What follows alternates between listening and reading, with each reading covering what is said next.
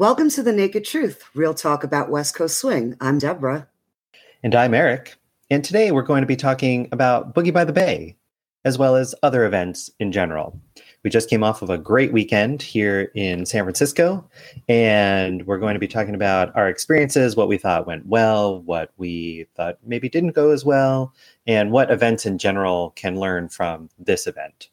And a little later in the show, we're going to have Mr. Andy Bouman, Co-Event Director of Boogie by the Bay, on the show to ask him a few questions about the event. Yes. What's your first takeaway about Boogie by the Bay that stands out for you? For me, when I think of Boogie by the Bay, and I guess because I'm in Silicon Valley, I think of it this way. To me, Boogie by the Bay is the Apple of dance events. Mm-hmm. It is not trying to do any of the flashbang gizmos, latest features necessarily. It gives you a very high quality, consistent experience. They have high quality pros. I mean, everybody is there. They give you an event that's really well run. Things are on time. Workshops are really high quality. It's just high quality across the board, and you get a lot of value for your money. I mean, all the workshops are included with your pass. They give you the Saturday night dinner, the Sunday afternoon coffee break, top DJs, social dancing starts before midnight. It's just a really high quality event across the board on all elements. And what's really interesting too, because I was talking to people about this event across the weekend, in part for preparation for this episode, and people are really impressed that this event still manages to get all the top pros, whereas other events seem to be getting samples of the top pros.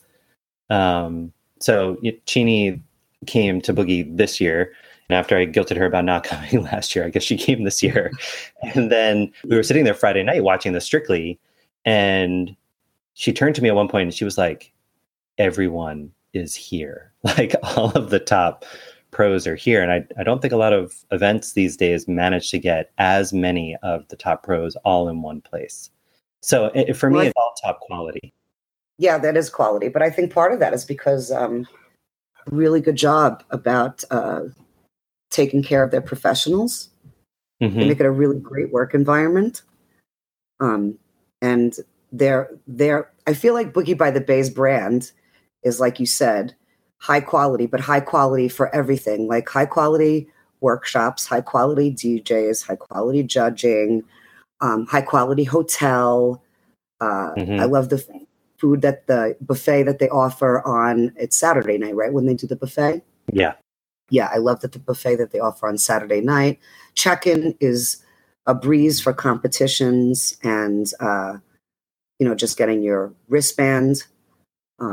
Social dancing goes till all wee hours of the morning. I stayed up till 6 a.m. Friday night and Saturday night, and danced a lot. Oh, and I love that they did the blues room. Charlotte's music was fantastic on Friday and Saturday. It was a nice little change to be able to go to another room. I would just wish they would change the name of that room, because I feel calling it a blues room kind of deters people from coming into the room, because it's not just blues music that Charlotte plays.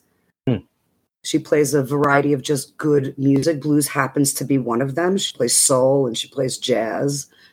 So I think a different name, like maybe the Inspiration Room or the Soul Room, would be a better way to advertise that room. What do you think? Right. Yeah, well, I know Boogie, and I should clarify that I was on the Boogie committee, I guess, it was several years ago now, 3-4 years ago. And I know that they debated what to do with that side room. And for a while, it was the rhythm and blues room. Well, yeah, originally they had Lindy. You're right. They had Lindy at the event many years ago. And then when they stopped having Lindy at the event, I believe it was the rhythm and blues room. And so, which is, I think, more accurate to what you're saying the music was, right? A little more of a mix of soul and blues and other genres. Yeah, maybe they should call it R&B and soul, but if you just call it the blues room, people get deterred, and I'm not sure why they get deterred, because blues music is great. Yes. But I guess we're in a time right now where they're not exposed to a lot of blues music. And when they are exposed to blues music, they're not exposed to blues music that really inspires. Yeah, I think it's I mean, this is a whole other conversation on music, which we will be having at some point. But I agree. I think a lot of people either aren't familiar with it. I think some people think it's limiting, so they'd rather be in a room where there's a wider diversity of music. And so to your point, maybe calling it something else that isn't as narrow might be more appealing. Yeah, I think people just think the party's in the main room, and I don't think people realize that like all of you and your peers were in the other room getting it on, you know, which probably would have drawn a lot of people. I know other events. What's the event I went to where they did like a Spotlight New Year's, and they did a blues contest in the blues room, in like the smaller ballroom, and everybody went out for it. So there are ways to draw people into that other room. At least Capitol did that. Did they? I wasn't at Capitol this year, so it was another event I went to that did that. I think Capitol did that, or something like that, where they had a blues competition in another room. Yeah, I've never been to Spotlight, but Boogie's definitely, I'm going to say, top 5. Yeah, for me, it has been, it's consistently been my favorite event. And the other thing about it too, and having gone to Swingtacular just 2 months ago in the very same hotel, in the same ballroom, and they're very different events. Both have great staff and run great events.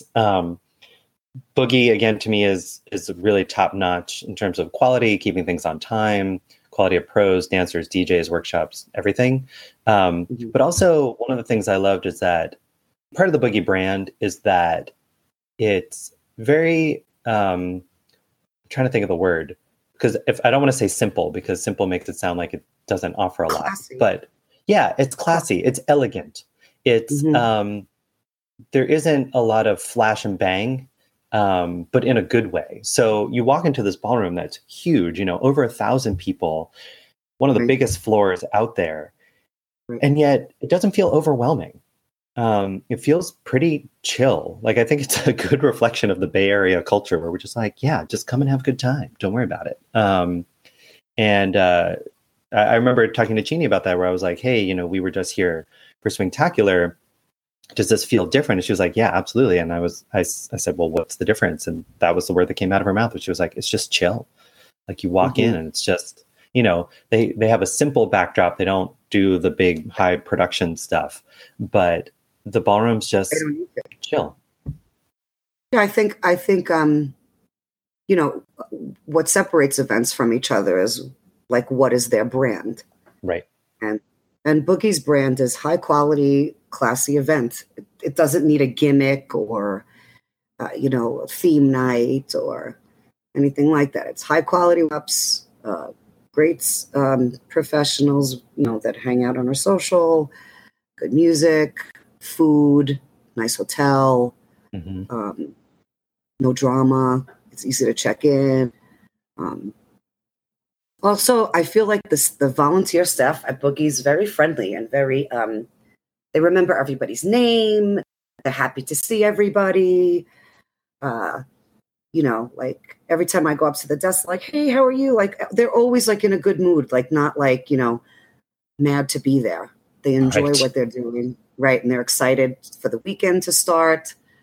And I also feel like I always say events reflect the personality of the event directors. And Andy and Beth happen to be chill people, right? So, which is why the event is so chill, I think. Yes. Right? So to your point earlier about the event being good to the staff, because we talked about this in our last episode about professionalism, I'm curious, what do they do that makes it a positive experience for you as a staff member? Well, they're really organized. That's one thing that that I really enjoy. They're really organized. The email comes out, telling you that you're hired for the event, and then, choose.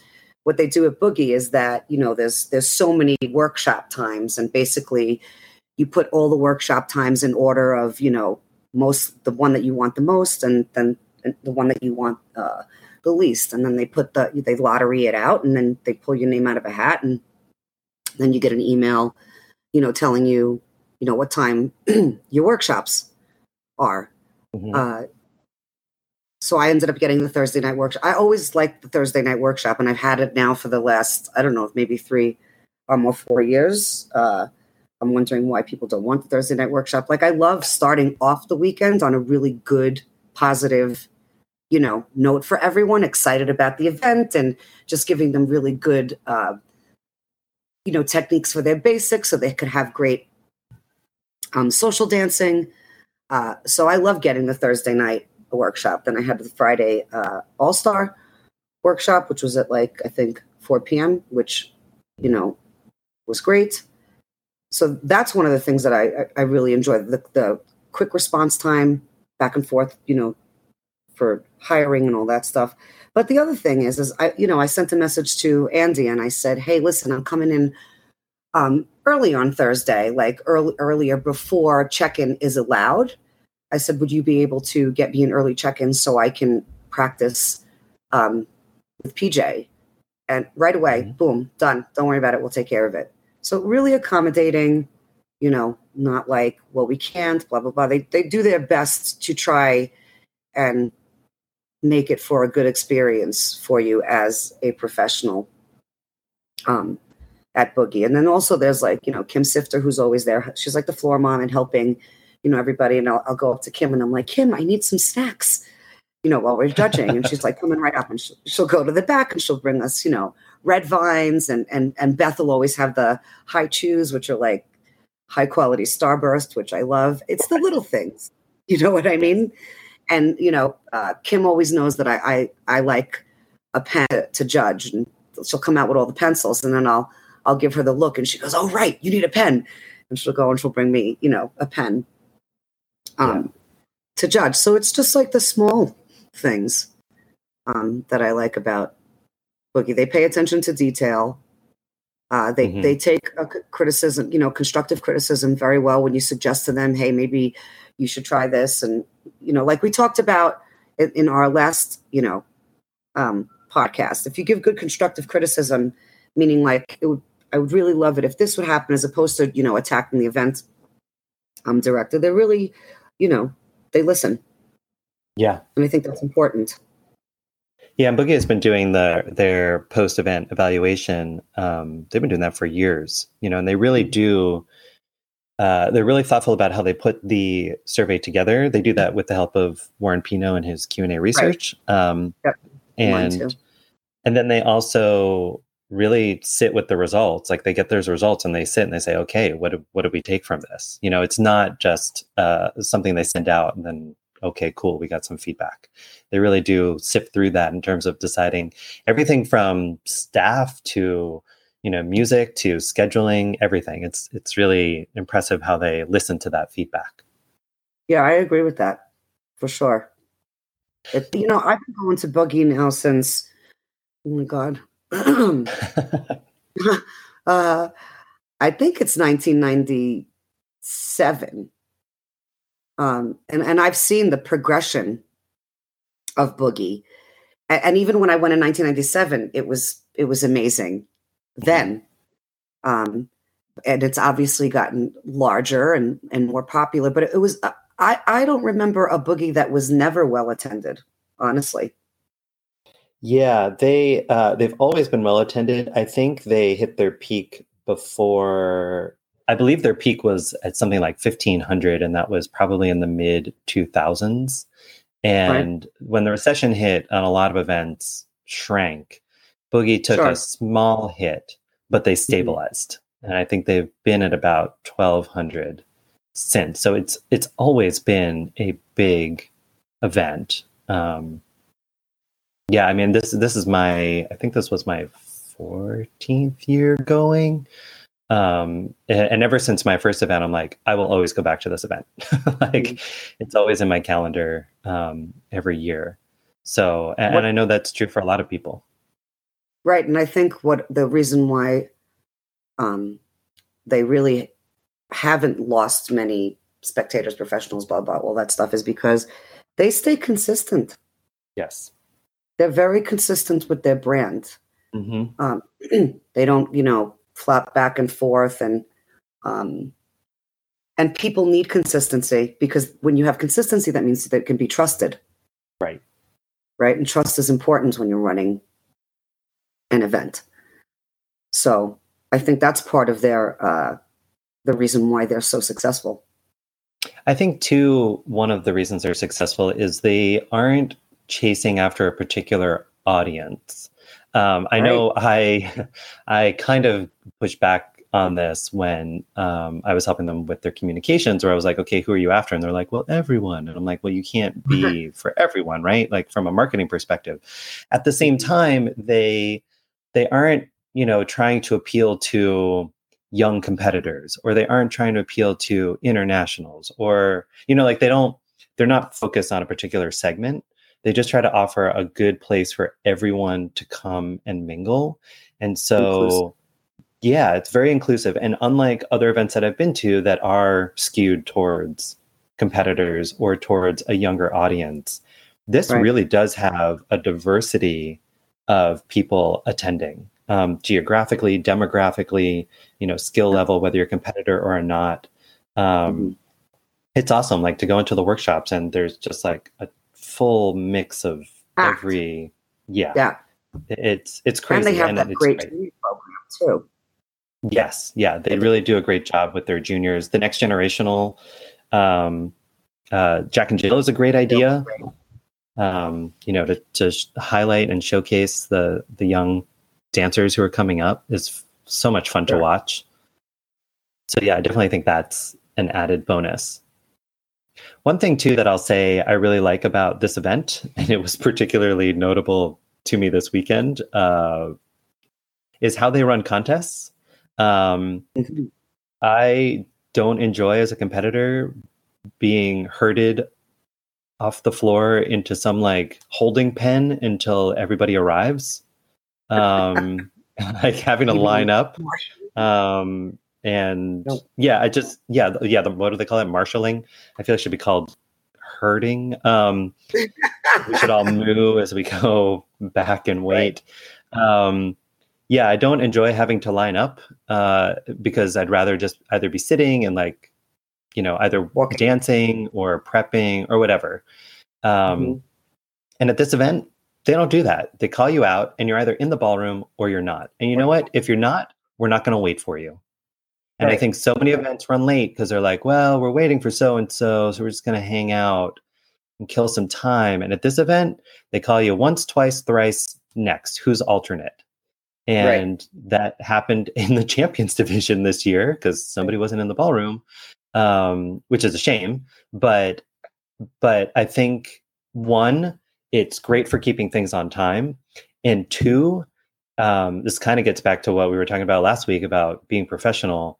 Be in the ballroom. Like, we're not going to tolerate people who are holding us up, who aren't there on time. It sets a lower bar for what we expect in this community when we do that. And instead, Boogie's like, no, you're either here or you're not. And if you want to compete, you will be here. We have everything in the schedule laid out for you. Like, exactly when the contest is starting.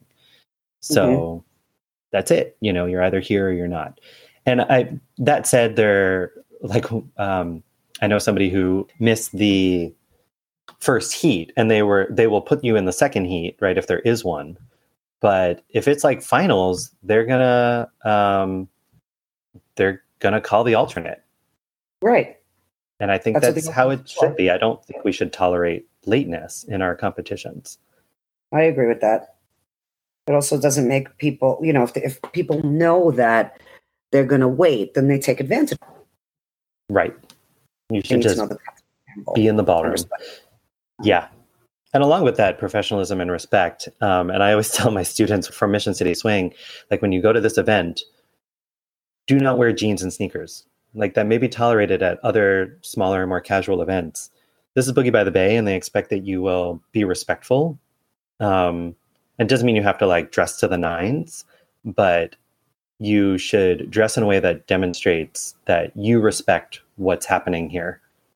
That you respect the judges, that you respect the format that you're in. Except we did have a few divisions where there were some people wearing shorts. And, yeah. I think most of them were younger. This is also why it's important that we, I love that we have juniors in our community. I'm not sure I want juniors competing with adults. I don't think it's good. And if you are going to make juniors compete with adults, then they have to act like adults. And you have to abide by the rules that the adults abide by. And we're not going to, so you shouldn't wear shorts. And if you want me to take you seriously, because when you come out in shorts, it like tells me like, you don't really care. It's like, it's just, no big deal. Just a little fun, bar competition. And this is Boogie by the Bay. I mean, this is like Boogie by the Bay is also the event where one of two things happens. As a professional, you either close out your NASD season with your routine and you end on a high note, hopefully. You debut your new routine for the Open at Boogie. Right. So this is not, this isn't a joke. Right. Like, shorts, please. Yeah. So I saw that a couple of times and I was like, ay. Come on. Also, I understand that you may be comfortable in shorts, but that ballroom isn't warm. It was cold in the ballroom. Get that person a cold. And that's actually one thing that I really like too. The ballroom, the smaller ballroom got a little hot. And the workshop ballroom, the one to the left of the ballroom where like the advanced all-star workshops were, the masters workshops, those, because it's so packed, it does get a little warm. But in general, I really appreciate that the ballroom is cool, not freezing, but cool. Because there's because there are some ballrooms that just get some events that just get hot and it's so uncomfortable. Yeah, no, I totally agree. So even just creating a good like physical environment to dance in is fantastic. Even the lighting's amazing. I love the lighting in the ballroom during competition, and then the lighting in the ballroom during late night is great. Well, and that goes hand in hand, I think, with the temperature, because some events use a lot of lighting, like they just use the overhead like spotlight or globe lights, and those things produce a lot of heat. They sure do. I like the room for Swing Diego, but there's like this heat barrier when you step off the floor and you're out of the lights, and when you step onto the floor and in the lights, there's like a significant heat gradient. Those lights get really warm, and Boogie just uses the hotel lighting. They just use different settings of the lightings to create a nice atmosphere. Yeah, for late night. And I think aren't on those like scaffolds, there's like these little mini spotlights. Yes. Right. That just point up. That much heat. Yes. But they look nice. Yeah. Simple and classy. Yeah. I think that's that's their brand. Classy. Yes. I think it's always been like that. Yes, it has.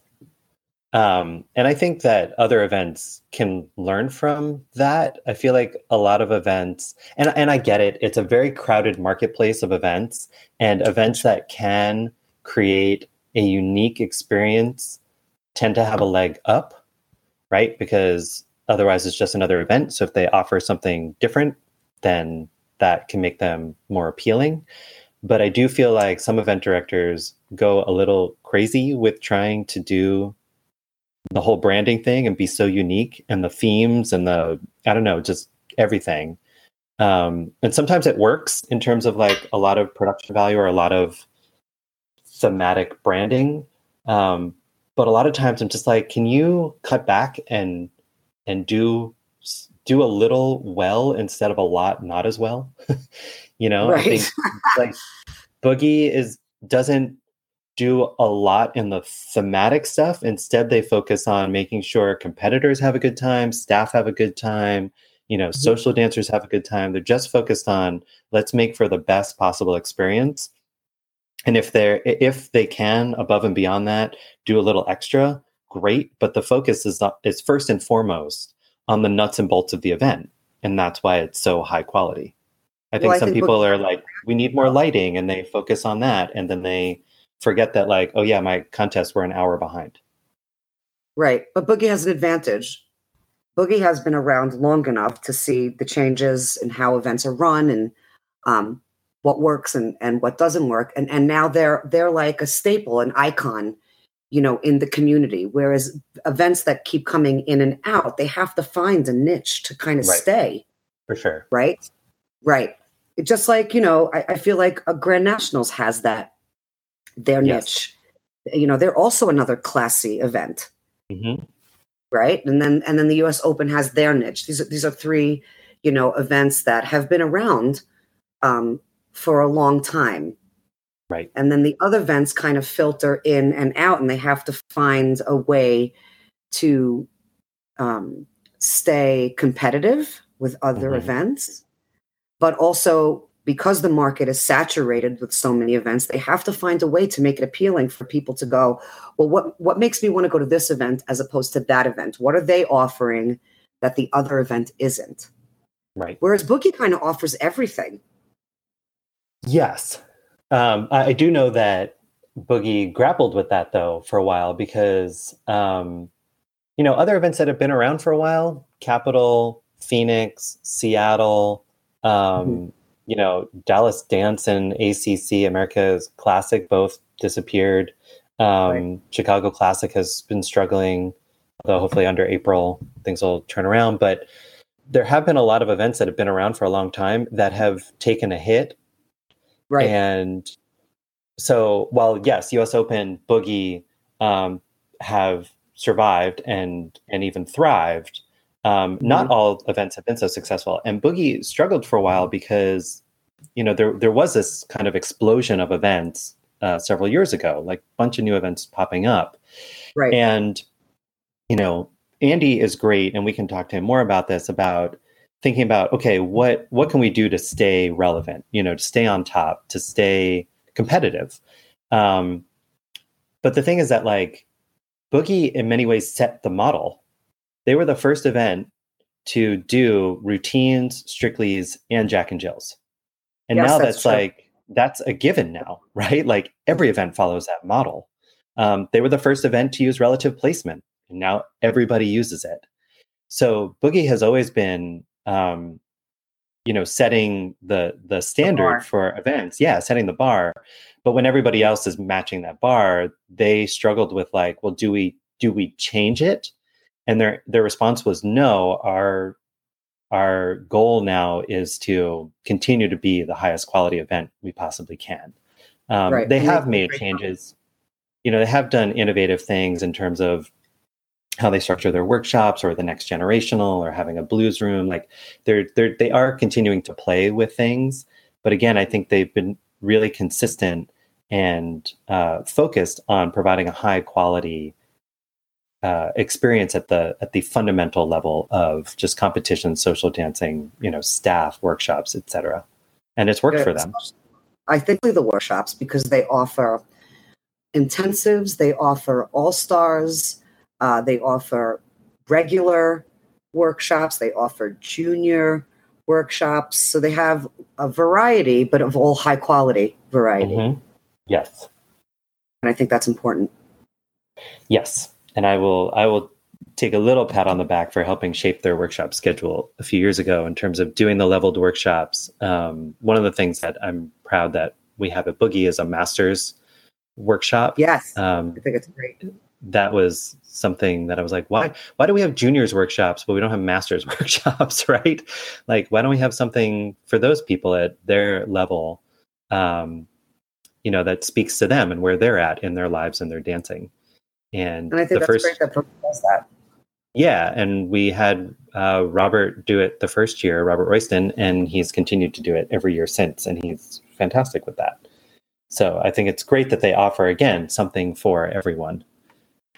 I think it's important that Boogie recognizes that the masters are important, because I know that they feel that there are some events they feel like where they're not important, and they give so much, like, say, to the juniors, so to speak. And masters, without them, we wouldn't be anywhere. They're the majority of our, spectators, and they have disposable income, and they don't stick 20 people in a room. Right. They take privates. They compete. They're very inclusive. They love the community. So it's important to not forget them. Yes. And I think, Boogie recognizes that, like you said, for a lot of events, yes, competitors can add a certain energy level. They can make the competitions more exciting. They add in terms of competitive fees. But most of the time, your economic base are your locals who support the event, who come out. And a lot of those locals are not young competitors. No. And especially here in the Bay Area, we have a huge spectrum. We have a huge community, which is great. And I think that's been helpful for Boogie. But we have a huge spectrum of age ranges, demographics, et cetera. And, we have everything from juniors to, people who've been dancing for ages. And it's great that we have that diversity. And it is interesting to me that Swingtacular, while I had a really great time there, and it had a lot of people this year, it's still growing. A lot of those people who come to Boogie were not at Swingtacular. It's a different demographic.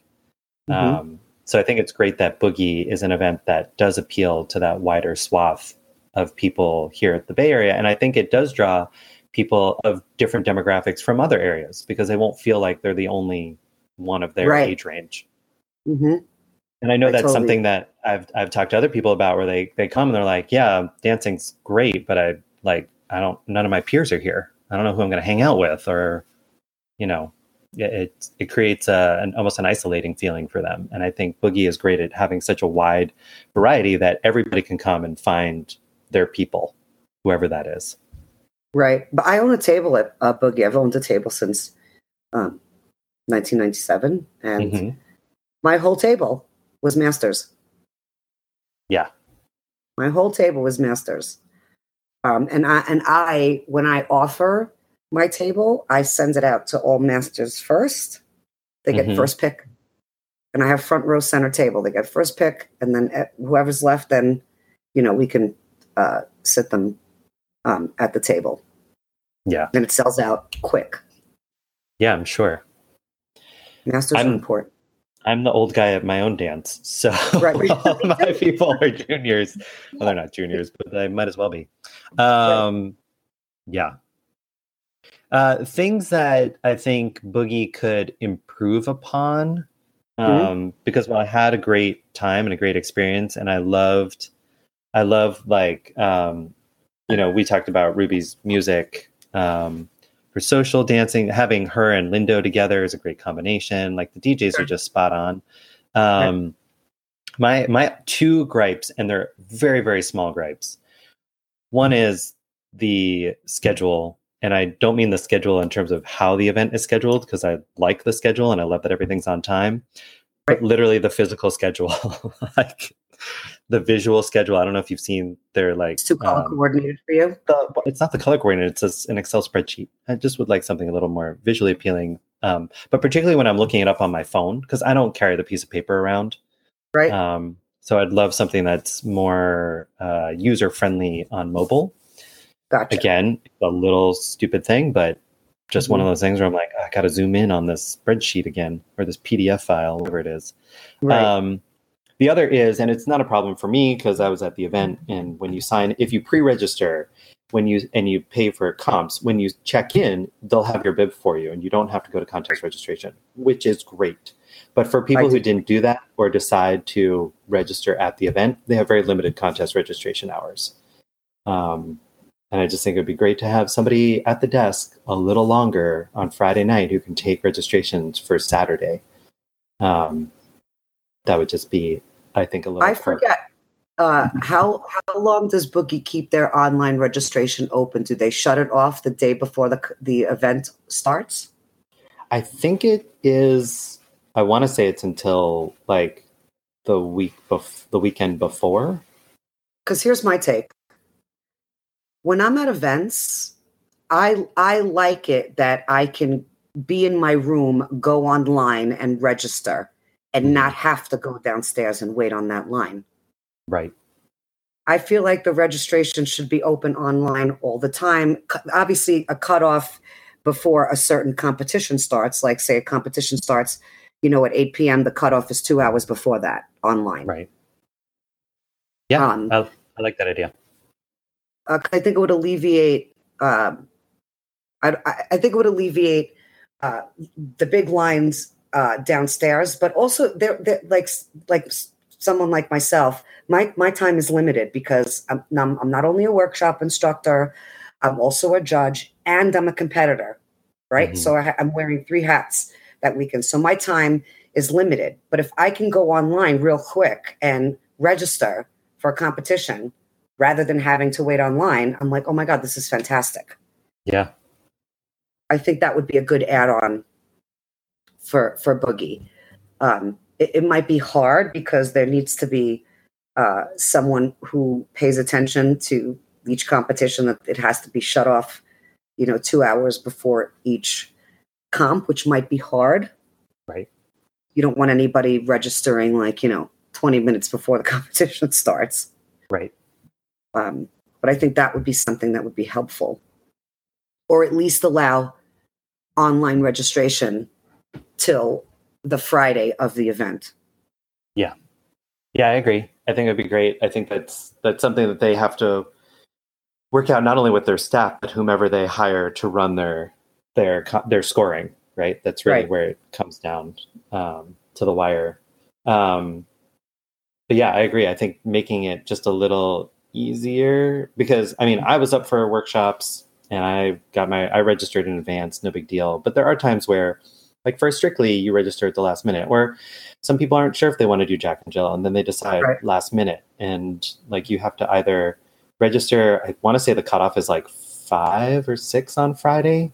And if you're not there, if you're a local and you're still at work, then you have to get up the next morning. And I think it's only 9 to 11. And you may not be competing till 2. And you're like, well, I gotta get up. Anyway, it's just inconvenient. So I really like having more flexibility in how to register for competitions. Yeah, no, I agree with that. I think that would be a good add-on. And like I said, it would alleviate the lines and all that stuff. And although they do have, which I think is great, because I think it's Dan Krieger's system, they have that little tablet that while you're online, you're filling the tablet out, so that when you get to the desk, all you're doing is paying and getting your number. Right, as opposed to standing up there and you telling them your name, your World Swing Dance Council number, giving them your credit card and all of that stuff. Yeah, for sure. It does make the time, it does make the line go faster, I think. Yes. Agreed. And I think I really like the free live streaming so that we can share the event with people who aren't there. Yeah, I think that's important. I feel like that's a standard now for events. Like if an event doesn't have that, we're like, really? Everybody else has it. Yeah, if you want to buy it and pay for it after, that's fine. But yeah, I think it should be free through as the weekend's happening. Yeah. There are some event directors that feel if you offer free live streaming, then why should I go to the event? And free live streaming exposes people to the event and then makes them decide, oh, maybe I should go to this event. Right. Yeah. It's not like watching it on TV is the same as being there. And also, let's face it, our community has a serious case of FOMO. Everybody has a fear of missing out. They all freaking want to be there. That's true. They're missing, and next year they're going to be like, oh man, I can't believe I'm not going to miss that again. Right. It's so true that people see videos online and like, oh man, I wish I was there. That would have been amazing. We all know that this this thing we do is so much better in person. Of course. There was a point over the weekend where I was really tired, and someone was like, "Well, you could just watch the contest from your room." And I was like, "But it's not the same." Plus, I'm also not going to be like at the same hotel and not watch it in the ballroom. But yeah, it's just like being in the room. So one of the famous dance clips in our community is RJ and Brandy at this event, right back in whatever it was, 2010 or something like that, 11. And their amazing Jack and Jill dance. Right. And I watch it online, and because I still love the dance, sure. But it doesn't resonate the same. But when we were in the ballroom, it was electric. Yes. Like it was just astounding. So things like that. I mean, it's great that we have live stream, but I don't think any event director should fear that people watching it online, it's going to substitute. Yeah, right. Yeah, no, it's not the same. Right. I think the big concern with video is always the vendor. The vendor is always concerned about giving away things for free. Right. No, I agree with that. They want to know how they can make money off of doing what they're doing. Yeah. So it's usually a financial decision as to whether there's live streaming, as to whether there's filming allowed in the ballroom during comps, those kind of things. Yeah, no, I totally agree with that. I do like now that events have gotten on the bandwagon where they allow you, as a spectator to have your prelim dance videoed. I think that's helpful. Yes, absolutely. And then, not videoing the finals. I think that's helpful. Right. I do think, though, it's up to the events to get that media of, whatever the top 3 dances out quickly after the event. Top 5. Yeah, top 5. Top 10. Let's keep going. Top 20. I always think top 5 because they place till 5th. That's true. If they place till 5th. Yeah, I think it's to their advantage to, one, so people can share like, oh, this is what I saw this weekend. Right. But just ride that wave of energy. I think it's to their advantage to get media up quickly for the same reason that they should have live streaming. Like, let's show people what they missed. And what everybody's talking about. Because people are going to talk about those dances. You and I just talked about them right before we started recording. What did you think of these dances? And I think it's great to have that and share it and be like, what do you think of this? Or this is what I thought of this. Absolutely. I totally agree. What do you think about, so this is what I noticed about Boogie. Boogie's very supportive of single female instructors, single female, obviously, DJs, but I don't see a female MC. Not anymore. Right. Boogie used to have Grace Killalea, and she was fantastic, and it was her for years. But since then, no, they haven't. And again, conversation for another time about why women have risen to prominence in certain roles, but not others. But right now, there aren't really a lot of female MCs out there. There are some women professionals who can MC, but that's not what they're known for. Right. So I don't know. It's I think Boogie in their decision making, we can ask Andy this, but my guess is that in their decision making, when they think high quality, they want to go with like a known quantity, right? That if there's an unknown quantity, like a new couple on the scene or a new single instructor on the scene, they will often give them a workshop or two to kind of test them out. But I don't think for the emceeing position, they want to take that risk. I think they want to know that they have a high quality MC who's going to create the right atmosphere for their event. Right. And I think it's important to we need atmosphere during couples divisions. That's when it's real important. But when we're talking about like prelims, Strictly Swings and Jack and Jill's, we have atmosphere because everyone's in the ballroom. Right. Everyone's there. And Jack and Jill's and Strictly Swings really shouldn't be a time where you need to entertain the audience because we have a lot of competitors. Agreed. I think it's just more about, being on time and clear on the microphone and, being responsible, having a good interaction between you and the head judge and the DJ so that things run smoothly. But it's really not about, entertaining the audience. Sure. I do think that I agree with you. That being a good kind of ringleader is most important. I do think it's helpful if they can create some atmosphere in the sense that, people are nervous or you want to infuse the room with energy.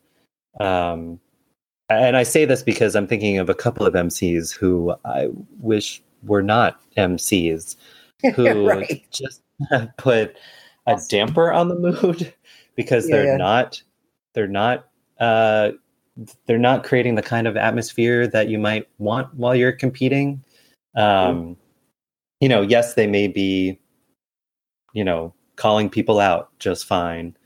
But I think having that little extra something of, you're the right kind of personality or brand, on brand for that event helps. There's some people who are on the mic, and we can talk about this another time, talking about MCs, but I think it is one of our topics on our programming. But yeah, there's some MCs who just shouldn't be MCs. And there are others who are great at what they do. And I think Boogie just focuses on those who are great at what they do. Sure. So I think if a woman has proven herself as an MC, and again, I don't think she has to be like knocking it out of the park for the Jack and Jills. I think if you're a woman who teaches by herself and can engage a whole room of students and keep them, entertained, teach them, and be clear and concise, that's definitely someone that could possibly MC a Jack and Jill or a Strictly Swing. Yeah, I agree. It's not rocket science. Yeah, I just think my guess is, and we can ask Andy this later, but my guess is that some of it's a financial decision. And I know I was an MC at an event for a while, and then it became like a financial decision of, well, do I hire Eric for an MC or do I hire like this other person who can judge, MC, teach, like how you're going to divide your contracts. So I wonder that too. But it is a good question of just in general, why there aren't more female MCs out on the circuit. Yeah. And with that, I think we should cut to our interview with Andy, Mr. Andy Bouman, the co-event director of Boogie by the Bay. So we have a very special guest today, Andy Bouman, who's from the Bay Area. He's a founder and a past president of the Next Generation Swing Dance Club and has been the co-event director of Boogie by the Bay since 1999, rather, and he's also my boss. So welcome, Andy Bouman. That's an introduction. It is. That's hilarious. Love it. Hello. So, Andy, I have a really big question for you. It's loaded. So, sure, go for it. What is your biggest challenge and your frustration every year when you're running Boogie by the Bay? That's common. My biggest challenge every year, I would say the biggest challenge is figuring it all out, getting it all together. And that includes just trying to figure out how we're going to pay for everything, figuring out how to try to set a budget that, has a price point that people can afford, but that also pays all of our bills. And then lining up all the staff that we need to run a quality event, and then coordinating all their schedules for workshops and judging and so forth. And then, it's just everything that goes into trying to plan the weekend and make it happen. Because once we're actually there, it's like we're past that point, and actually doing the event is not as hard as trying to plan it and get it all together. And what frustrates you the most? How's that for a big answer? That's a big answer. Yes. What frustrates me the most is sometimes it's very hard to get a hold of some of the pros to figure out their schedules. Mm-hmm. And there are other people like you, as you know, you respond to me instantly. So I never worry about you. Well, that's good to know. Well, we've talked about that last week when we were talking about professionalism. So that is a frustration that I had run through too when I was running the event. So I'm curious, Andy, what is your, I know you work with a committee of volunteers who put on Day by the Bay, and I'm wondering what your approach is to doing that whole planning process, knowing that you have to work with all these different people. Right. So Boogie by the Bay is a club-run event as opposed to an event owned by individuals. So I'm the event director, along with Beth Bellamy, who's the other event director. We're the co-directors of the event. But we are elected by the next generation to that role. So they could elect somebody else if they're unhappy with us. It's the club that owns the event. And the committee it's basically a group of volunteers. Everybody who does this is a club member who just wants to be involved with helping to plan the convention. This year we had 20 people on the committee, which is a gigantic committee when you think about it. Some of those people have major roles. Some of those people have less major roles. And so that's how we distribute, the work for what actually happens. But all the major decisions are made by the vote of the entire committee. So, for example, when we're going to decide which instructors we want to hire for the year, that's done by committee vote. So I may have the people that I want to hire, and I will, of course, recommend people that I'd like to have come, but everybody else will say who they'd like to have come, and they will vote, and those are the people we hire. And same thing with major changes to the schedule. Like, do we want to have a dinner on Saturday night, or do we want to have this new competition, or do we want to have more workshops or less workshops? What time should the workshops start? All those kind of big decisions that we have to make are made by the committee. And the really good thing about that is we have people who are at all different levels. We have some people who are pretty new to dancing, some people who've been around a really long time. We have some people who are, novice competitors, some people who are all-star competitors. We have some people who don't compete at all. All they care about is social dancing or workshops. Mm-hmm. So we really have a whole variety of perspectives and voices. And I think that's kind of the strength of doing it that way, is because we really have to plan an event that everyone on the committee would want to go to.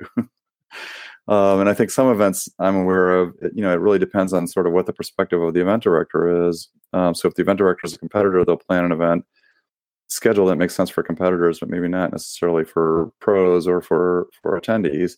And if they're a pro, they may make a schedule that makes sense for pros, but not necessarily for competitors. So what I like about what we do is we really have to think about everybody in order to put the event together. The challenge of that, of course, is that sometimes the committee will make, votes that I don't necessarily disagree with, but I have to still implement them. Mm-hmm. Well, then I have a question then. So, what if the committee makes a decision, and because you're so experienced at running the event, like I said, since 1999, so you've seen everything for a long time, and the committee makes a decision, and you feel that it's not a decision that's good for the event, how do you go about making them see it your way? Sometimes I can't. Sometimes I can't. Honestly, it's a difference of opinion. Obviously, I will give my perspective when we're considering these things. So I hope that would be part of the decision when we make it. But my philosophy also is that I always have things to learn from other people. So sometimes my perspective is not necessarily the right one, or sometimes something that made sense because we did it that way 5 years ago does not make sense now because the world has changed, the dance world. So I really try to be open to that and really try to, listen to when people say, you know what, this doesn't work anymore, or you know what, those reasons don't make sense anymore. Because otherwise I'm just kind of, the obstruction to making changes that need to be changed to keep us current. But yeah, there are some times when we have decisions and I worry about what the consequences of doing it will be. And if we ever, reached a point where we made a decision where I just absolutely felt was not, something that I could support, then I would have to step down and let somebody else, do it. Well, so far we haven't reached that point because you've been doing this since 1999, right? Yes, of course. So far, so good. Yes, I was going to say knock on wood. Really, there's a wisdom to, like I said, there's a wisdom to having a whole group of people sit and hash this stuff out. And sometimes it takes us a long time to reach a decision. And I usually feel good about the decisions we make after we've had that hashing out process. Right. I'm wondering, since you have been running this event for so long, and you mentioned, things kind of have to evolve. Deborah and I were talking earlier about how this event has consistently maintained a high quality level across the board on all aspects of the event. And at the same time, while staying true to your brand, the event has still remained a strong event, like very well attended over the years. And I'm wondering what your thoughts are on that, how you think about staying relevant and being a place that people want to go to, and also staying true to who you are as an event. Yeah, well, it's a really challenging question. I mean, it's something that we are always debating every year, and it will start, a couple weeks when we do our debrief meeting for this year. And the first thing that we always do every year is just, spend a couple hours just going through what worked, what didn't work, ideas that we have for improving it. Because as the event's happening, as it's unfolding, every year I'm mentally making notes of, 30 or 40 things that I'm like, oh, we could fix that, or we could change that, or that would be a little bit better if we do this. So there's a lot of tweaks that are in my head. And I know that all the other committee members have, similar notes in their head. So the debrief meeting is a great, kind of starting point to kind of think about that. But I do think that we all have a commitment to wanting to put on the highest quality event that we can. And that partly comes from being a nonprofit. We're not in this to make money. We're in this to put on a good event. And that's one of the advantages of being a nonprofit is that, as long as we don't lose a pile of money, which is never a good thing, it's not about making money for ourselves or for the club. It's about putting on the best event that we can. And I mean, I have some philosophies about that. I think that one thing is you try to make sure that, everybody has a really good time. Like I said, think about, run the schedule from the perspective of different types of attendees. Does this make sense for people who only come for this or people who want to do different things? And then also, I also believe very strongly that you try as much as possible to treat everyone, attendees, pros, competitors, judges, with respect. And, that word of mouth is always your best marketing. So you want people to go home and tell all their friends, wow, that was a great event. You should go to this event.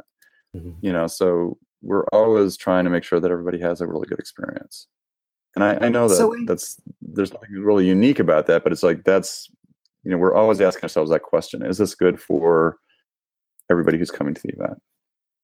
So what's some advice that you could, because I know you and I had spoke about this at the event this weekend, basically, acknowledging that the Bay Area and just California in general kind of have a mutual respect between club, event run events as well as, single entity run events. And you guys really have a mutual respect for one another. And I've noticed that there's a lot of areas in, say, other states where there are some events that are run by clubs and others that are run by single entity or two entity, partners that are for profit. And it's really hard for them to, coexist together in the market. And you guys do a really good job of doing that. So what's some advice that you could give event directors and club owned events on how to be respectful of each other and what the common goal is? Yeah, I think that's a great question. And I think for us, it starts not just with the event, but how we all try to live together just in the Bay Area. San Francisco Bay Area has one of the largest West Coast swing communities, I think, just local communities of anywhere. And it's partly due to just we have some fantastic local instructors and people who run local dances. People like Eric, who runs a great dance at Mission City that's bringing in a ton of new people in the San Francisco city proper. And, Yenny with her dance WNY and Two Left Feet in the East Bay that Randy and Stephanie have been running for ages. And then down on the peninsula, Michelle Kincaid has run a dance for many years that she took over from Ed Trow and Phil Serio. And then down in South Bay, we have new dance that Michelle Crozier's running. So those are just some examples. And then there's other clubs nearby, like Sacramento and Santa Cruz and Redwood Empire that are also a little bit farther driving distance, but also considered part of like the larger Northern California scene. And we all know each other and we all try very hard to, not step on each other's toes, to schedule our local events and special events by consulting each other, and it doesn't always work out. Sometimes it's unavoidable that you have conflicts in the calendar, but at least it's done with an attitude of respect, because we all sort of share the philosophy that, everybody who's bringing new people in benefits the entire community. So, if we start competing with each other and stealing from each other, then we're not growing the community. We're just, kind of fighting for limited resources. So it's a better philosophy for us all to kind of encourage each other to grow events and encourage people to cross-pollinate. So I think that extends then to how we treat other events, in the California space, which is the same kind of thing. We try to, not step on each other's toes and support each other. So I go to as many of the California events as I can. I pretty much try to hit, all of them if I can make it work out. And I think that other people do too. And we just try to support each other. So I think that's the main thing, is just, if your philosophy is there's a limited pie and I've got to get, the biggest piece of that pie that I can, then you're not really benefiting everybody. But if your philosophy is, if we all work together, we can have more pie. Right. It's gonna be a different attitude, and everybody's gonna benefit it. And I get that comment from people all the time who come visiting from elsewhere, that they say we have one of the friendliest, nicest communities. And like before Boogie by the Bay, there was a whole bunch of dances at different places, and people who came to visit, we said, hey, are you going to this dance? And are you going to this dance? And are you going to this dance? We tried to send them to all the different places, rather than trying to grab a piece of pie for any one dance. Right. I think that's one of the things that makes us like coming to California to events, whether they're club run or not, because we feel that there are no conflicts between any of you. And when we go to other events, we can feel it. So sometimes it's a choice for us not to go, because I have a saying that events reflect the event director's personalities. So Eric and I were talking earlier how, Boogie by the Bay is really classy, but it also has like a very comfortable, like chill kind of feel. And I think part of that is because you and Beth are like that. Right. We're not about like promoting ourselves. I mean, that's part of it, I think. It's like I'm not about, I'm not doing this because I want to make a name for myself. I really don't care about that at all. And I don't think Beth does either. We just really care about having, community, and we see the dance world as our family. It's like our extended family. So, for me, it's like, I'm just throwing a big party, it's like a reunion party, Right. And that's one of the things I love about the weekend so much, is like people will pop up that like I haven't seen in ages. And I'm like, hey, you're here. This is so cool. Right. There was somebody at Boogie this year who used to live in the Bay Area. She's now moved to Brazil, and came. It's the first time I've seen her in 13 years, and she was at Boogie this year. And I was like, this is so cool. I haven't seen you in ages, and here you are. I just love moments like that. On that note, I'm wondering, as other events have popped up over the years, and Deborah and I were talking about how a lot of events try to carve out a niche for themselves, usually around some sort of theme or, some sort of particular angle on their event. But Boogie has made the decision not really to go down that path. And I'm curious what that decision was and how you have sort of just maintained, held steady as all these other kind of theme-oriented events have arisen.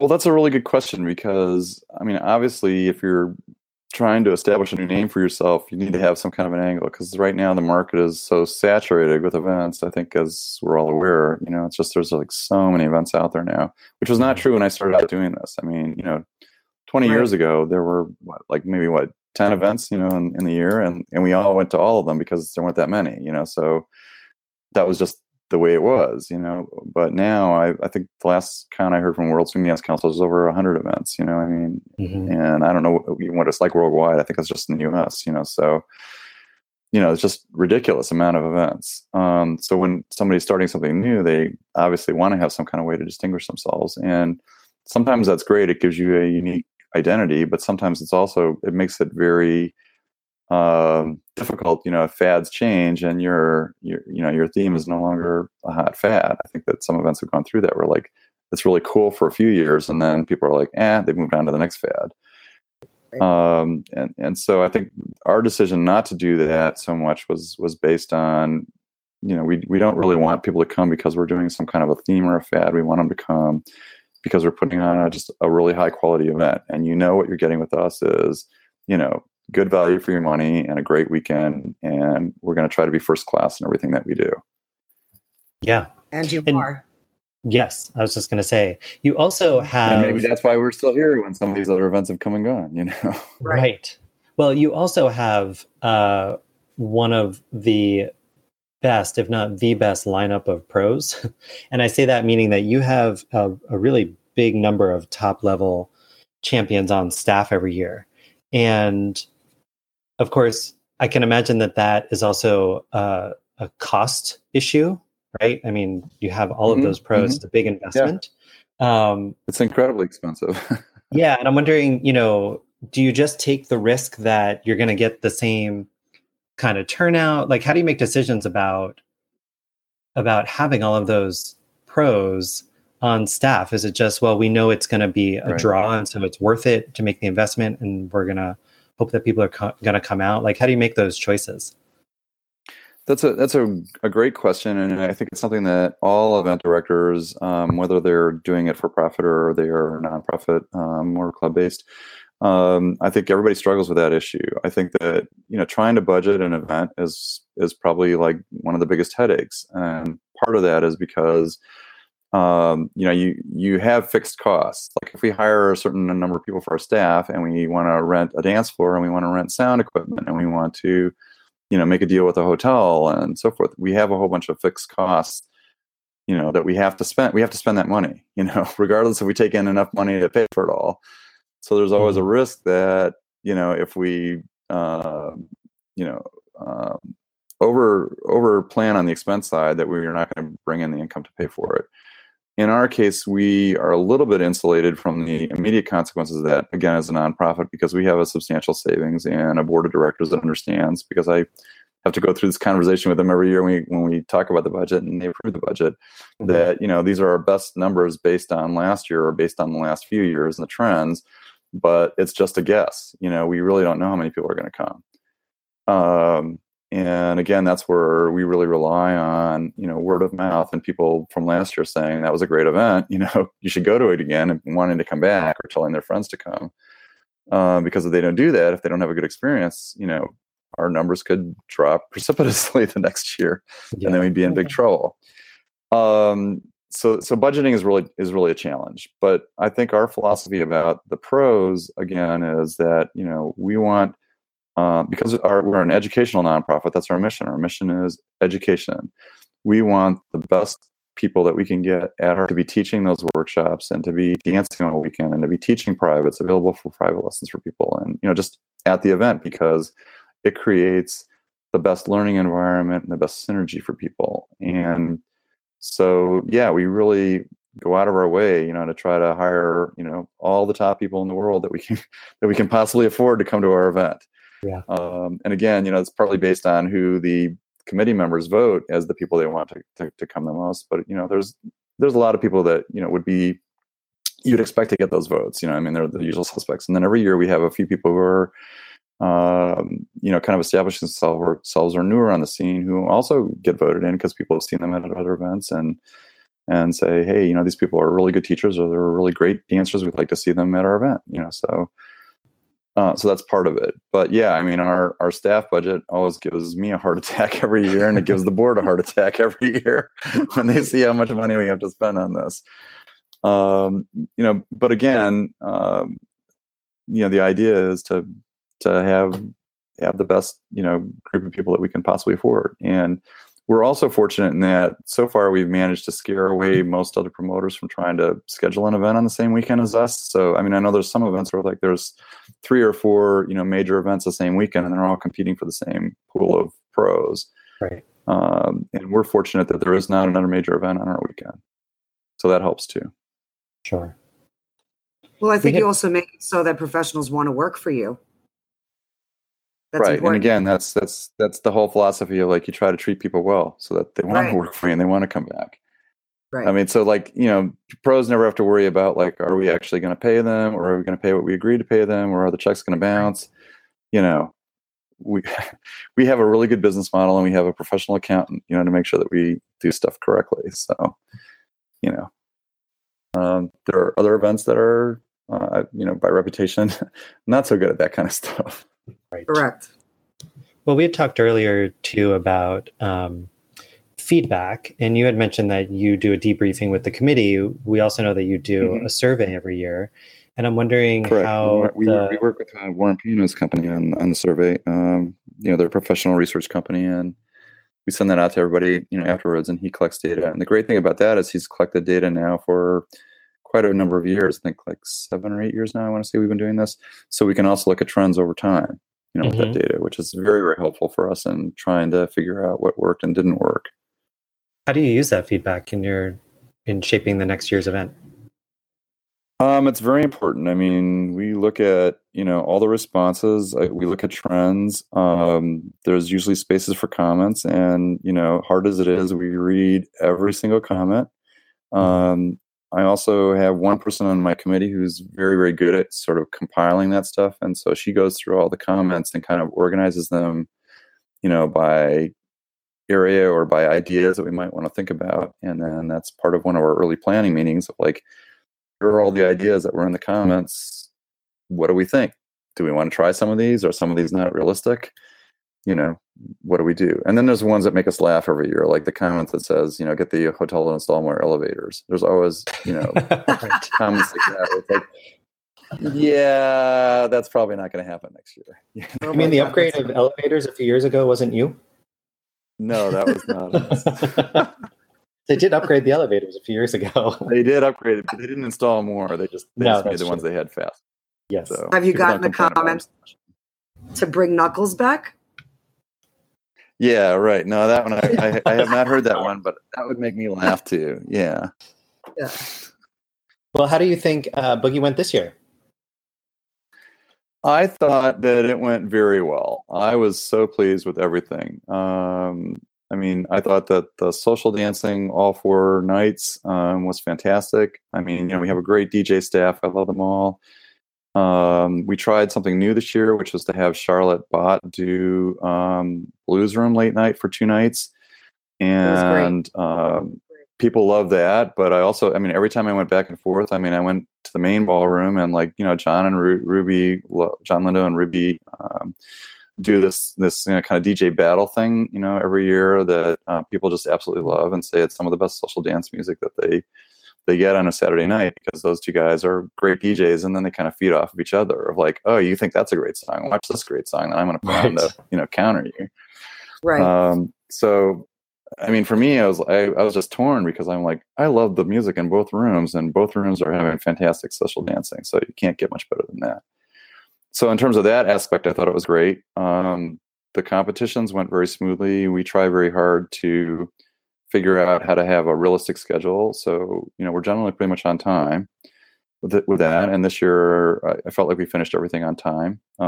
So, schedule-wise, I was very happy with that. Unfortunately, I don't have a lot of time to actually see what people are teaching in the workshops, but I do try to look in on them all. And like most of the workshops, I went down from room to room to room, and every room was full of people. So, looks like people were having well attended and finding something that, met what they wanted. So in terms of all those aspects, I was very, very pleased. We did have a couple challenges this year. I think the one that I have never seen before. This one I've never seen before in all the years I've been doing this. But the men's room that was closest to the ballroom had a major plumbing malfunction, and they had poop backing up in all the stalls. So that bathroom was closed most of Saturday and Sunday, and that has never happened before. Wow. So all the men were scrambling, running to other, whenever there's a break, they're scrambling, trying to find other restrooms in the rest of the hotel that they could use, which is pretty hilarious. All the women were laughing and saying, now you know what our life is usually like. Right. Payback. So, but that was unique. That has never happened before. And it took them a day and because it was a weekend, it took them a day and a half to figure out the problem and fix it. So that was a challenge. Yeah. Well, isn't it also too like during the weekend of Boogie, even though there's at least between 1,000 and 1,500 of us for the event, there's also other events going on that weekend in the hotel. Usually there's never another major event in the hotel on the weekend. There's other smaller stuff. Like there might be a wedding. Like we can never get that, the pool pavilion room that has been used for some other events, because there's almost always a wedding scheduled every weekend. So the hotel just won't give it to us.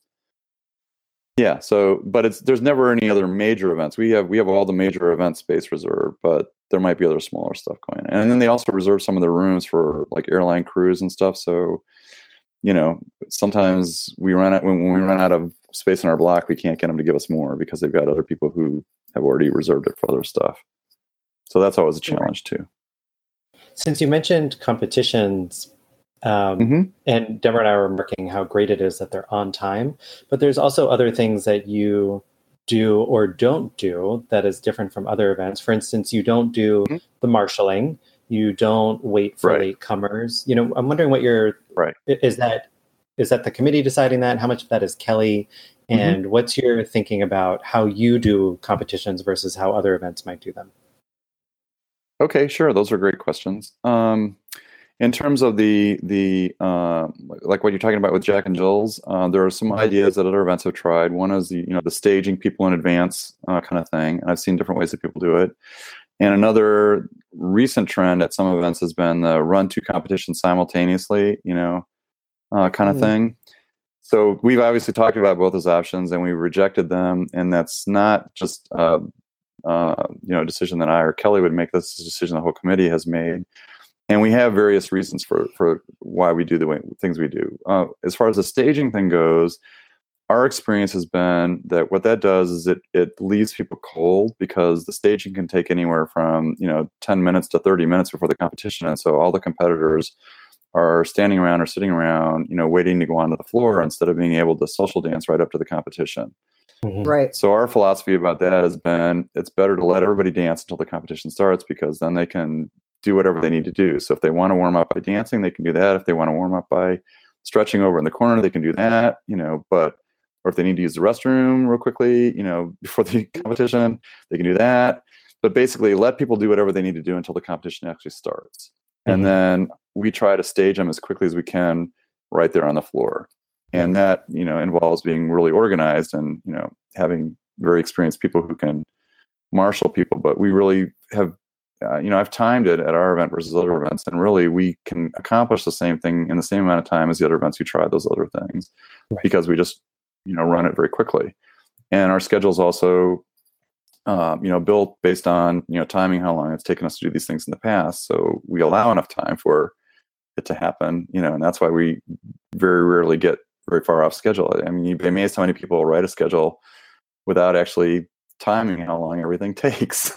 Yeah. And so I will look at some event schedules and I'll say, well, that's impossible. I can look at the schedule right now and tell you they're going to be, an hour late because they didn't allow enough time for something that how long it's going to take, So that's what we're thinking about that. In terms of the routines, again, we have a pretty good idea of how many routines we're expecting for each routine division. And so we schedule based on that, but also we don't schedule anything else on Saturday night. So we learn from experience. Don't overschedule like a Champions Jack and Jill or something like that after the routine competitions. Because basically, once the routines are done, people just want to chill and they want time to change out of their clothes and do stuff. And if you run another competition or two, after your classic and showcase, then it just makes everybody crabby. Right. So again, the way that we've kind of broken up our competitions by having all the Strictly's on Friday. Strictly's are easier to manage than Jack and Jill's because everybody's got their own partner already. So it's easier to, do last minute ads or scratches if people's travel plans change. Jack and Jill's are more complicated. So we do those on, Saturday, and then we do all the routines on Saturday night for the best show. And then we do our Jack and Jill's finals on Sunday because, then we've had time to check all the results and post them and people can prepare. But isn't also keeping Jack and Jill, because I know like at my event, keeping Jack and Jill on Sunday, it makes people stay because people want to compete. Well, there is that too. That's a good point, but that's not the main reason why we do it. The main reason why we do it the way that we do it is because we have a philosophy that we've adopted years ago that we try to stick to of giving every Jack and Jill division a spotlight. Right. And So in order to do that, you really need to allow enough time for it. So putting them all on Sunday means that, we're done with everything else and we can spotlight everybody. And for me, I personally feel that's important because people care about their World Swing Dance Council points. They don't care about it so much for Strictly Swings because you're not getting any points for it. So Strictly Swings are more for fun. So if we do some of the lower divisions as group heat finals, it's not such a big deal. But with the Jack and Jills, people really care about how they place. And if you do them as spotlights, every couple gets a really good look from the judges, and I like that. And I think that, when I look at the scoring results, I mean, the scores are much more consistent, especially for the lower divisions where the judges might not know everybody, if you do spotlight finals. So people sometimes complain about that and say, why do you spotlight everything? And it's because we're doing that for the competitors. They all get a good look, and, the scores at the end of each division are really good, and then the points go to the right people. Right. And I also find that, like, Sunday people don't care so much about the social dancing. They're all tired anyway. So if you only have like a few song breaks between each of those finals, people are not as crabby about it as they would be earlier on the weekend. That's a good point. So again, that's the main philosophy. So it's not so much trying to force people to stay over. I mean, we're hoping they're going to stay anyway because they're going to stay up, till 6 or 7 in the morning, social dancing on Saturday night, right? You'd hope. So that's the thing. Yeah. Boogie was fantastic this year, and congratulations to you and Beth and the committee on yet another fantastic event. It was awesome. It was a huge crowd, great energy, and again, highest quality of pros, DJs, competitions, everything. It's just so smooth. It's so easy to go and have a good time there. You're easy to work for much. too. That's something that's. Oh well, thanks. There's a couple of event directors that are really easy to work for, and you're one of them. So thanks for making a great working environment for all of us. It's much appreciated. And I would add, that I'm always open to hearing feedback and suggestions. And, if people don't like something or they've got an idea for something, I will certainly listen. Sure. We'll talk about it. I'll bring it to the committee if appropriate, see what they think. We're very open to that. We always can improve. Absolutely. That's why you guys are so successful. Everyone should look out for the Boogie by the Bay feedback survey, which should be posted online soon, and provide their feedback so that Andy and the committee have some material to work with. They want to hear from you. You can also find Boogie by the Bay at their website, boogiebythebay.com. And you can find Andy Bouman on Facebook. You can reach out to him there. You can find Deborah and me online at thenakedtruthwcs.com. We also want to hear from you. We loved getting your comments, your messages. We really appreciate the likes, the shares. So keep that coming. You can find us on Facebook, Twitter at Naked Truth WCS, and on Instagram at The Naked Truth WCS. You can like us, follow us, share us, and you can subscribe to our podcast on iTunes, Apple Podcasts, Google Podcasts, Spotify, and a number of other podcast hosting platforms. And of course, if you enjoyed this episode, please take a moment to leave us a review on Facebook and go ahead and rate us and give us a review over on iTunes. Thank you so much for joining us. My name is Eric. And I'm Deborah. And that's The Naked Truth.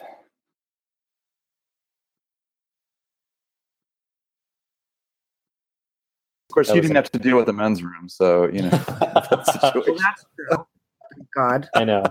Kim, I asked Kim, how was the weekend? And she was like, well, generally went well. And then there were a couple of issues. And I was like, what were one of the issues? She was like, well, same shit, different day. She's like, literally, it was this shit in the bathroom. I know. We were making all the shit jokes, like shit happens. And, the bathroom is literally full of shit. Yep. We just couldn't help ourselves. We were just kind of, when we were tired and kind of punchy on Sunday, we were making a lot of jokes like that. We just couldn't help it. It's the only time I've seen that live in the men's room. Yep.